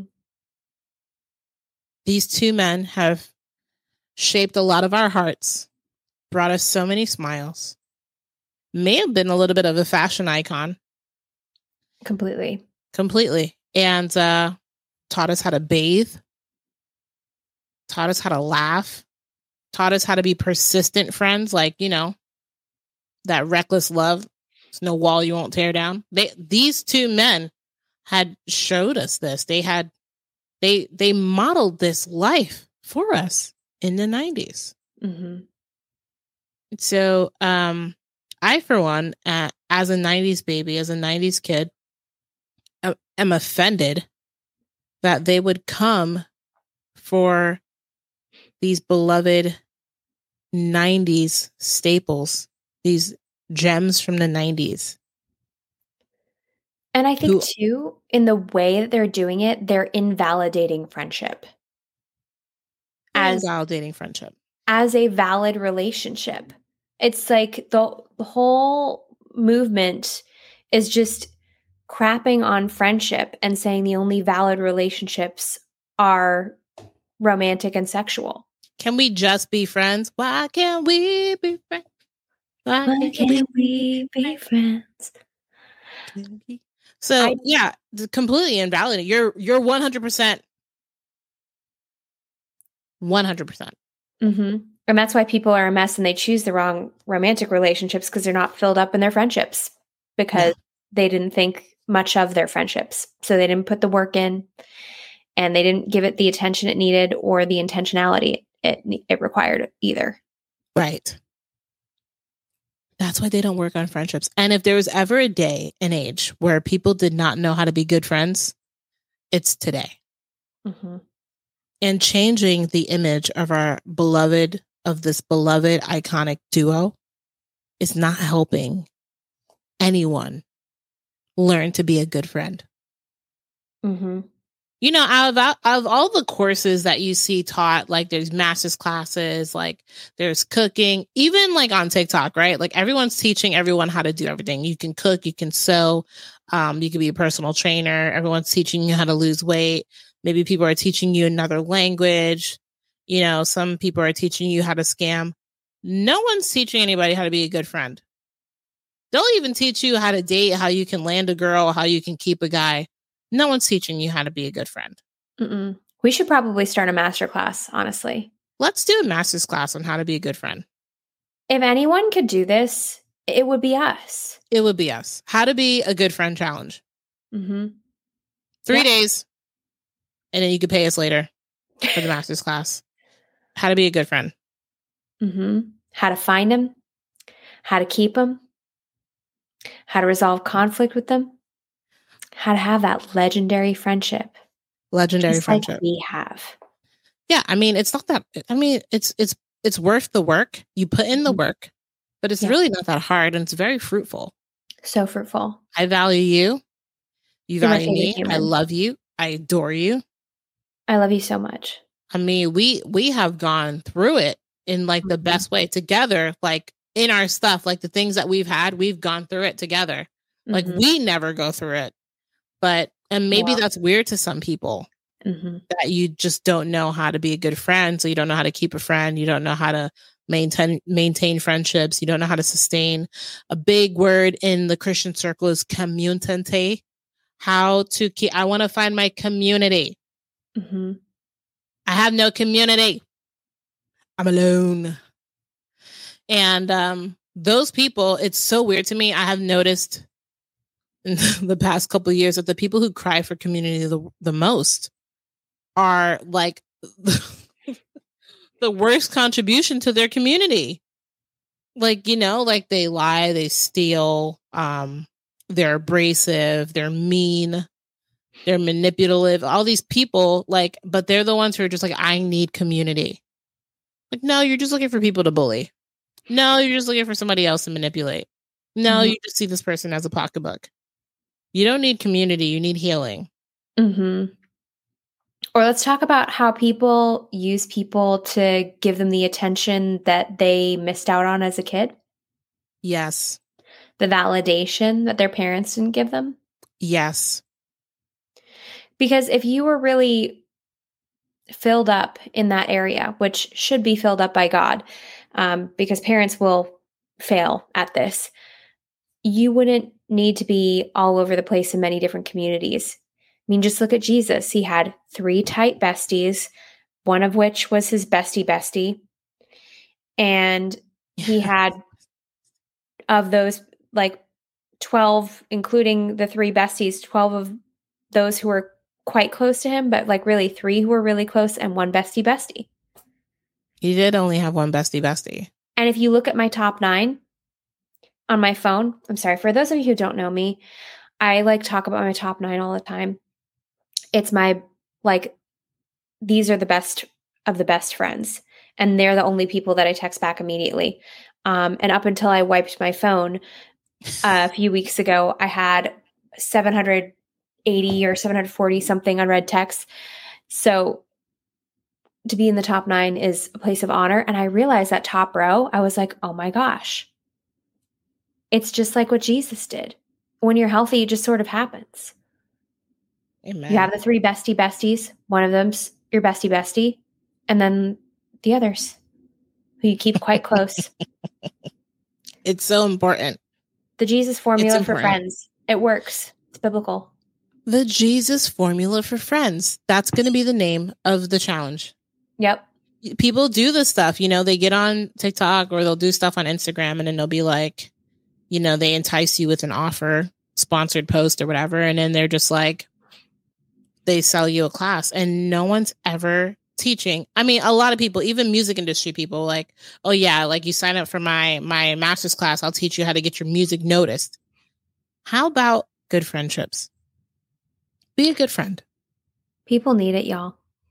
I mean, and how many shows did we have back in the 90s that was teaching on friendship? Like, just how to keep a friend, how to be a good friend, how to call out your friend. There were so many like 90s shows that were like, oh, Corey was drinking. Come on, Corey, you're better than that. Actually, it was Sean who was like had the drinking problem, but like they were calling each other out. Mm-hmm, they were. And it was a Fresh Prince. Thing.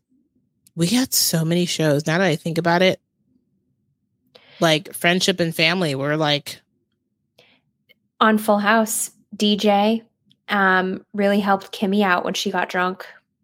Yes. Mm-hmm. Wow. I think Stephanie helped Gia quit smoking. Dude, do you remember there was an episode? Was it Stephanie? One of them, maybe it was DJ. One of them went to school with a kid whose like dad was beating him. And like they tried to keep the secret. And then she told Uncle Jesse. And then Uncle Jesse's like, honey, we have to get your friend help. And then she was like, don't tell anybody. Like, I was supposed to keep it a secret. And Uncle Jesse's like, we need to call the cops because if we don't, I'm going to do something to that dad. It was like such a good episode. I feel like this is unlocking a core memory, but I don't remember specifics or I'm going to send you the clip. I'm going to send you the clip because she was upset because like she thought to be a good friend is keep your friend's secret that your dad is beating the crap out of you. And then she told Uncle Jesse, and Uncle Jesse's like, I'm calling Dyfus. And, yeah, so I don't know. So like, it's just weird. I mean, we digress, but the whole point of this being brought up is because friendship is under attack, y'all. Mm-hmm. And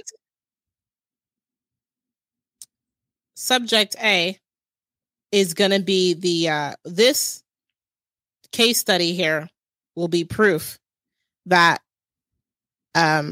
people just cannot enjoy good friendships anymore. There has to be something more. Even, I mean, we could talk about it in another episode because this will take 18 hours, but even guys and girls being friends. Why is it weird that a guy and a girl can't be friends? Like, oh, it has to be something romantic. No, I have really close guy friends and I enjoy my close guy friends. My guy friends there's boundaries set that there are good guy friends and it's okay to be friends. Mm-hmm. People are looking for something that's not there, as they did with our precious, beloved, iconic, historic Bert and Ernie. Tweeting out to coming out. 2 big names were trending yesterday after news broke that they were maybe just more than friends. Bert and Ernie, y'all, from Sesame Street. Wow. Yeah. Ernie! The writer said that he suspected that Bert and Ernie were gay. He said that when he was writing the characters, he actually drew from things from his own same-sex relationship. But the home of Big Bird said that Mark made a big mistake. Sesame Street Workshop made a statement to clarify that Bert and Ernie do not have a sexual orientation and that they are simply best friends and puppets and nothing more. What are your opinions on this? Okay. Thoughts?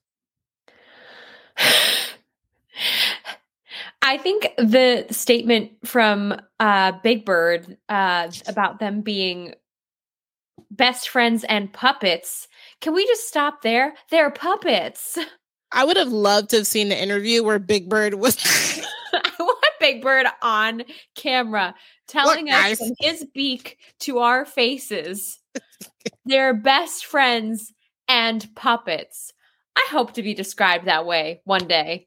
When people describe this podcast, they'll be like, they're best friends and puppets. And puppets. Puppets for the Lord. I was about to say. I was literally just about to say puppets. That's why we are best friends, because we know these things. Of course, we would have said that together. Ridiculous that you would come for Bert and Ernie and can't just allow the bromance to be the bromance. I mean, guys are the ones who had to invent no homo because bros just couldn't be bros.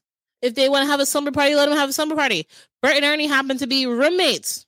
Okay? I mean, the man was in his bathtub singing to like his rubber duck. Rubber duck, duck, rubber duck, rubber duck, duck, rubber duck, duck, rubber duck, duck, rubber duck. Like, it's just weird to me that this is even how many years later? Not to mention, okay, I don't consider us grown women because we are not grown folk, but these grown middle-aged women have to discuss something, have to discuss this topic that is endearing to us who actually had to grow up with it. They didn't have to grow up with it, okay? They were already maybe in college when Sesame... This was our childhood. So you should let us define what we think Bert and Ernie were. And they were friends. And puppets. And puppets. How asinine, how ridiculous do you have to be to allow this thought to creep into your mind? I just think it's disgusting because it's like, who like looks at puppets for children and is like, let's make it sexy? Like, what kind of brain do you live in that you look at a children's show and you're like, let's get sexual about it? Who looks at puppets and tries to who looks at puppets and tries to define their sexuality? I don't even care about people. So it's like, just like please don't tell me. I don't want to think about that part of your life. And I definitely don't want to think about it in any kind of inanimate object's life. Bert could be wearing a crop top for all I care. And I'd be like, all right, I mean, not my first choice, but like, if you want to do it, then like, by all means. Oh, so great. But anyway, like, no, I'm not here to define the sexuality of a puppet, of two men who happen to share a house. Nothing about him singing to a rubber duck struck me as maybe he's attracted to men. Rubber duck, duck, rubber duck, rubber duck, duck, rubber duck, duck, rubber duck. No, because it was a show for children, and children would have a lot of rubber ducks more so in their lives than, say, mine. And they would be thinking about rubber ducks. And it makes sense that a character they watched would also have relevance in their own lives for rubber ducks. So it's funny how you had to mention that the show is for children because the question was asked, what were their thoughts? And this is what the ladies had to say. As a kid, it was one of my favorite shows. Yeah. I wasn't really thinking about the genitalia of, you know, and what they were doing sexually as a kid. You know, I was like, okay, they're puppets. But as a parent, I'm focused more on what are you teaching my child? Yes. Are you teaching my child to love one another? Are you teaching my children how to be friendly and create amazing friendships? That's what really matters. I don't care if they're brown, yellow, orange, whatever. What is the message that you are portraying? I hear what you're saying, but I disagree because they do care. And your kids are learning. At 5 years old and at 3 years old, my daughter isn't thinking that, okay. Let me finish really quick. No, all I'm saying is, I was that girl. I learned how to speak English. I'm speaking from my kids and my experience. So you can speak from yours. Right. Okay? Right. So I'm just saying, Tam, that for me, I had to learn from them too. I learned watching Sesame Street to learn how to speak English. And Bert and Ernie were my best friends. I believed in them, and I learned from them how to have a happy and healthy relationship. What's wrong? But did you care if they were gay or not? But I learned how that relationship works. So when Sesame... No, immediately no. Okay, so 2 things. Not her trying to like soften the blow with bringing up the fact that she was an immigrant and was like, they were so precious to me because I learned English. Okay, of your Asian descent, okay, if I had to guess, Japanese or Chinese, right? Maybe I could be wrong. It should be Korean. Those big 3, homosexuality, hello. You're not bringing that homosexuality. Like, I guarantee you, if your parents knew, of your Asian descent, if your parents knew that Bert and Ernie were gay, they would shut that TV off right now. She looks kind of Thai. Let's look at Jenny I don't know what she is. Her name is, like, I had to look her up because she's so irrelevant. Jenny Mai. She is like, who is she? Like, who is she? And she was like, Can I tell you how insincere she sounded when she was like, they were my best friends? I'm like, you could hear it was a lie. I know. In the way she said, I was like, you're lying. You're lying. She did. She tried to come hard with that. And the way she said it was really emotionally manipulative too. So not only did she lie, but she intended to manipulate the way she said it. Whereas Tamara was not concerned about manipulating or controlling anyone. Her mother's Vietnamese. Who paid her to say this?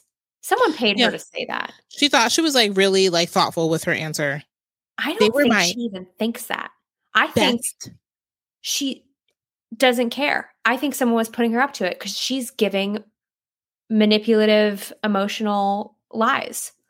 Yeah, I don't know. I'm just kind of feeling like her Vietnamese parents would not be rocking with that. They wouldn't. They were my best friends. And you immediately knew when she was like, I hear what you're saying. You know she was not. Mm-hmm. No, the way she delivered it, I was like, when Tamara speaks, it's like she obviously truly cares, truly believes what she's saying, and it's based on her relevant experience. When, Jenny speaks, it's obvious that she doesn't care too much what she's talking about. She doesn't have relevant experience, and she is just blatantly lying. Yeah, she thought that she had like clear, concise thoughts that she was going to be able to land like this blow of just like, because she wanted to be the voice of the people, right? To be like, hey, Bert and Ernie being gay is totally okay. And everybody knew it. And that's not the case. And so it's like it's scary that this day and age we even have to defend the sexual orientation of puppets, but here we are. Ladies and gentlemen, that's it for our podcast episode today. I'm not sure. I'm pretty sure we're at the 2-hour mark. We have to be by now. Once again, we're here defending friendship. I'm not about it. I'm not mad about it. Doing the right thing. It's worth the time. It's worth the time. It's worth the investment. Like I said, listen to us on the road. Listen to us in your commute. Listen to us on your walk while you're cooking, while you're dancing. I don't know. While you're cleaning. Mm-hmm. Listen to us while you're cleaning. There's so many options of things to do while you listen to us. That's what I do when I burn podcasts. Like I'll be like, all right, I'm going to do this. Let me put on this guy, that guy. Let me listen to this people. So thanks for hanging with us. Mm-hmm. As always, we are on Spotify, Google, Apple Podcasts. See, I always say Apple Music. It's Apple Podcasts. We are on wherever podcasts are listed. We are there. Of course, thanks for hanging out with us on YouTube. Thanks for checking out the website. Don't forget to leave a comment, like and subscribe and share. Mm-hmm. We love you guys. And until next time, be happy. Stay holy. Oof. And we will see you in the next episode. Which will drop soon. Yes. Around our 90-hour jobs. Howdy.